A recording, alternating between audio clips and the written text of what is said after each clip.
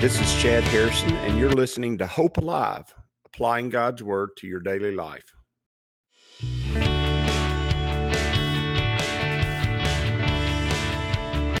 Hi, this is Chad Harrison, and I am the teaching pastor of Lake Community Church and have been serving as a pastor for 25 years. I'm also a practicing attorney. This podcast is designed to help you study God's Word and find God's will for your life. I pray in the name of Jesus right now that God would open up His Word to you and allow you to see Him and to know His will, that you might glorify Him and that you might walk in faith and power each and every day, especially today, in Jesus' name. Good morning. Welcome to Lake Community Church's morning Bible study. We're in Exodus chapter 34, Exodus chapter 34, verse 25. We're studying through the covenant God made with Israel after they had rebelled against God and made the golden calf. And so the tablets are broken. God's outside the camp. God calls Moses and tells him to make the new tablets and bring them up. And he writes on those tablets the law again, and then he gives these instructions. And remember, the whole purpose of the covenant was for God to have a relationship with his people. And God wants to have that relationship with his people, and he gives them instructions. And we call that the law. Obviously, the Ten Commandments are the law, but more than that, these instructions that he's giving the Israelites are the law also. They explain, they fill out what God wants the Israelites to be doing as far as worship is concerned, what he wants them to be doing as far as sacrifices are concerned. And so you get a picture, because if you dig down and figure out, okay, what do these represent? How did the New Testament treat these things as far as each one of the festivals or feasts or sacrifices? All these things, if you begin to look at them pretty deeply, you can begin to understand how God is foreshadowing or showing us the relationship he wants to have with the New Testament church in its fullness, because we have Jesus Christ. Jesus said, I didn't come to destroy the law, but to fulfill it, meaning I am the manifest fulfillment of the law. We actually talked about that in 1 John last night. He's saying, I am manifest. I've come and not only come in the flesh, but I've manifested God. I've made God known to you by being the presence of God in the earth. I've made him known to you so that you can have a intimate relationship, so you can know me, so you can know God. And that's exactly what he did. So when we go to the Old Testament and then we begin to look at all these feasts and all these not only practices but foreshadowing that God gives us, he says, okay, do this, and then you begin to look, okay, how does that relate to Jesus, what he did, how he lived, how is he represented in the New Testament? You begin to go, oh, okay, I understand why they had to do that. I understand why this had to happen. I understand why God says this and that. Now, every once in a while, there'll be something come up in our Bible study next week on Monday. There's something that's a little bit different. But for as far as understanding what God is trying to accomplish and God giving us a picture of it in the Old Testament, he does a great job. This is great stuff. Verse 25 gives us a very important picture. It's a picture for even some of us that tend towards sacramental practice, even though we don't believe in sacraments in our church. It's been a part of the New Testament church in many ways, and so there are a lot of people who are interested, that they just feel drawn to sacraments. I don't know why, but they are. They want to make different things sacramental, and the Lord's Supper, or the time when we come together, eat either the bread or the cup and worship or glorify the finished work of Jesus Christ on the cross, is what we do when we do what we call the Lord's Supper. In a lot of church, that's a sacrament, meaning it must be done in order to have a relationship with God and to be saved. It's not that. The New Testament doesn't teach a sacrament. It doesn't teach works-based salvation. The New Testament teaches that we are saved by God's grace, and then that salvation is carried out from beginning to end by our walk of faith. Our walk of faith is what God desires from us. Without faith, it's impossible to please God. And so what God wants from us, sure, they are works. They're works, but they're not works born of the law. They're works born of faith. They're not works born of a rule.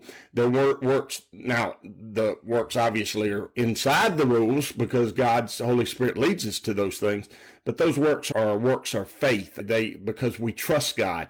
And you go, what's really the difference? If I do what God tells me to, or if I trust him to do what he tells me to. It may not make a big difference to you in your way of seeing things, but it's huge to God, because God does not want his people just to follow him because they are they're down on the plain and they're not up on the mountain with him, and they just want to hear the rules and hear what they're supposed to do and do them. That there's not any intimacy or relationship in that.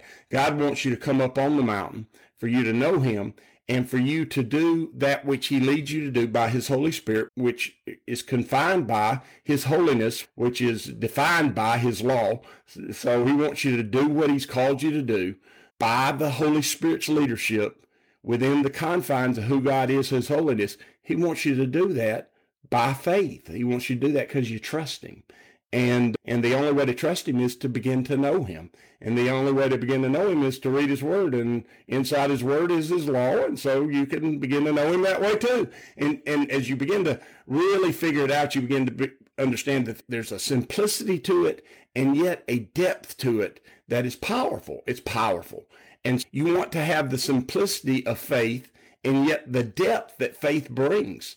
And when God tells us to do those things, especially in as many times as you do this in remembrance of me, the Lord's Supper, he wants us to celebrate the work he's done, the conquering of death. It's in many ways the party after you won the big game. That's what we're doing all the time, constantly. We're celebrating Jesus conquering death and giving us eternal life in the sacraments. But when we do that, as the Apostle Paul teaches us in Corinth, we need to examine ourselves. And so that's what verse 25 kind of foreshadows. He says, you shall not offer the blood of my sacrifice with leaven.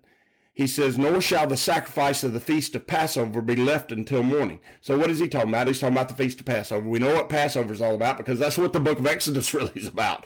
God delivering us from Egypt, delivering us from the slavery of this world and the slavery to sin in Egypt, and delivering us through the waters, which are a picture of baptism of the Red Sea, and bringing us to him so that we can know him.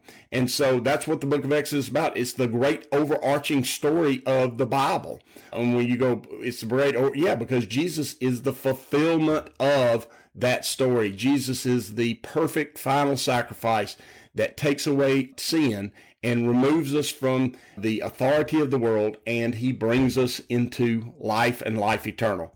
That's some good stuff. In fact, that's some great stuff. That's how we understand it. And so he says, you shall not offer my blood and my sacrifice. And obviously God's going to take that really important because it's a foreshadowing of Jesus and his sacrifice on the cross. And obviously that's the pinnacle event in human history. Death, burial, and resurrection is the pinnacle event in human history. And if you say which one is the most important, obviously the resurrection. The resurrection is the most important because it is where life is given. Jesus could pay for our sins, but not given us life by not being resurrected. He paid for our sins. He paid the ransom for our sins, and he gives us eternal life through the power of his resurrection. And so obviously, that is going to be the pinnacle feast, is going to be the Feast of Passover. The pinnacle event in human history is going to be the crucifixion of Jesus Christ, his death, his burial, and his resurrection. Those things are real important. And so when God says, do not offer the blood of my sacrifice with leaven, what does he mean? Leaven is what you put in bread it's yeast. It's what you put in bread to make it rise up. And let me tell you something. I'm heavily into that. I love me some leaven in some bread. I love some just bread. Any kind. I like it. I don't know what to say other than that. I like bread. I like it a lot. And I think everybody can agree with me. You do too. I remember my daughter liked bread so much. We'd take her, this back in the day when you don't have any money, you go to the Golden Corral and get everything you can. And there was another restaurant that she'd go to, and she would get those yeast rolls, and she'd put butter on them, and she'd eat them. My oldest daughter, she'd eat them till she got sick. She'd just eat them. She'd get sick on them because they were so good, and they are. And let me tell you something. Yeast is a picture in the Bible. As much as it pains me to say this, leaven and yeast in the Bible is a picture of sin. It always is. When you see leaven or yeast being mentioned in Scripture, you always think of sin. And so what is he saying? He's saying you can't mix the blood of my sacrifice with sin, with bread that has leaven in it. And that's why when they celebrate the Passover, what do? Celebrate it with unleavened bread. And you go, oh, Pastor, that's why we eat those crackers that don't taste very good, because leaven makes the bread taste good. But leaven is a picture of sin in Scripture. And you go, why is it a picture of sin in Scripture? The best way I think I can describe that is, if you've got bread and it's being cooked, then all that's there is bread without the leaven. With the leaven, it just adds nothing. It adds air, but for some reason it makes it taste better. I don't know why. But it really adds nothing, and yet it seems to make it better. And let me tell you something. That's what sin does. The Bible says sin is pleasurable, but for a moment, and then it leads to death. And leaven does that too. It's pleasurable in bread for a moment, and then you're fat, and then you got all kinds of issues with that. And trust me, I understand that completely. And God says you cannot put leaven with bread. And the picture is you cannot mix leaven with sin. And that's what the Apostle Paul is talking about when he tells us to examine ourselves. He says, before you take the bread and the cup, you need to examine yourself. And you need to, this is the cool thing I love about that passage, is he says you need to judge yourself. Now, he didn't say you need to condemn yourself. He didn't even say you needed to convict yourself. He just said you needed to judge yourself. What he's saying is you need to soberly sit down, and we're going to do the Lord's Supper this Sunday, so I think it's perfect that we're talking about it. You need to soberly sit down and evaluate your life, and evaluate whether or not you have something in your life that is rebellion against God, which would be sin, or more, like we talked about last night, more importantly, you need to sit down before you take the Lord's Supper, and you need to evaluate, are there things in my life that God has told me that he wants me to do, be a part of, be acting on, join him in, whatever that is, that I'm not doing? Because remember, the most powerful sin that keeps us from God's best is not the sins of commission, it's the sins of omission, okay? Because the sins of commission have been paid for, and they are the trespasses against God's holiness, his law, okay? And yeah, they do hinder us in all kinds of ways, and they cause all kinds of problems. But the sins that keep us away from God's very best, walking in the power of God, walking in the revelation of God, the things that keep us away from those things are not the sins of commission generally. They are the sins of omission. They're when God has told us to do something and we do not trust him and do it. When God has led us in a direction and we have not trusted him and acted upon it. When that happens, we have omitted God's will. We have decided not to do God's will. And when we decide not to do God's will, what we're saying is we're not going to walk in faith with you. We're not going to trust you and do what you have led us to do. When we do that, you got to get this. When we do that, we limit the power of the kingdom at work in us. That's what we do. And if that's how we're going to live our lives, we're really going to miss out. You need to hear that. We're going to miss out on what God, the whole reason for going out of Egypt, the whole reason for crossing the Red Sea, the whole reason for it was to meet with God and to hear him and to know him and to be like him. And if we don't do that, you just really miss out.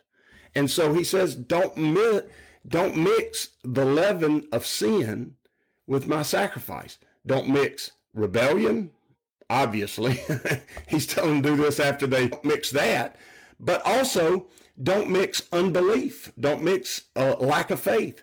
Trust me. Believe in what I say. And believe in what I lead you to do by my Holy Spirit in the New Testament. Now, they were being led by Jesus himself in Exodus, but be trusting of how I reveal myself through my Son. This is the Father. And by my Holy Spirit, you got to trust. You got to trust me, God says. You shall not offer the blood of my sacrifice with leaven, nor shall the sacrifice of the feast of Passover be left until morning.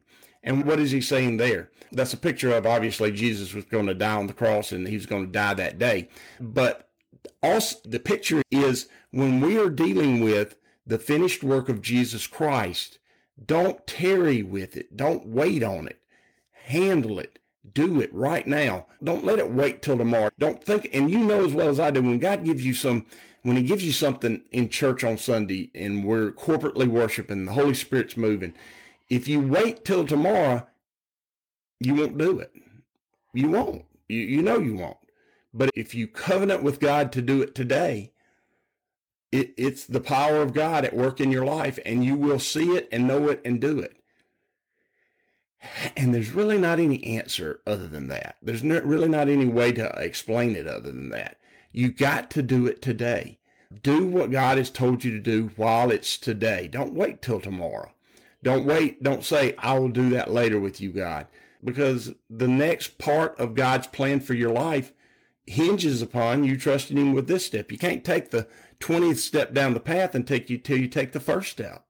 You can't walk with God today unless you first pick your feet up and walk. And I know that intimately when we're dealing with Naomi. She's been with her grandparents all summer, and she's been with her mom and dad, and there's a bunch of folks carrying her around, and she just doesn't see walking as a necessity. She doesn't. Why? Because we've carried her around all the time. We've done that. And so is she able to walk? Sure. She can stand straight up from the ground. She can look around. She can take a step. She's taking a step. But she don't really need to, because there's not all that far she's got to go, because somebody will pick her up. And I don't know who that is. I have no idea who's doing that. I can't imagine that her big daddy would do something like that. Well, I think I've done it. I think that's me. Anyway, you can't learn to walk until you take the first step. And you can't take the first step until you trust him and begin walking. And you can't mature until you walk. And God says, I don't want you to mix leaven with my sacrifice, meaning evaluate your life yourself. And he says, if you judge yourself, there's no need for me to judge you. And what he's basically saying, Paul's saying there when we're dealing with the Lord's Supper, is he says, if I judge myself, I'm acting like God. I'm evaluating whether or not my life fits within the confines of God's holiness and his purposes for my life. And I am becoming mature. I'm figuring it out. Yeah, that's the problem. I need to get rid of that. And he says he wants us to do that. Why? Because God wants us to be fully mature, not lacking anything, but having all the fruits of his Spirit, having everything that he wants for us. And I pray that'll be the case for you. I sure do expect that it will be. God is a good God, and you have the Holy Spirit living inside of you with your new, powerful human spirit. And may we walk with God, may we know God, and may we live with God each and every day. As you go today, I pray that the Lord will bless you and keep you, that he'll make his face to shine upon you, and that he will give you hope and peace today in Jesus' name.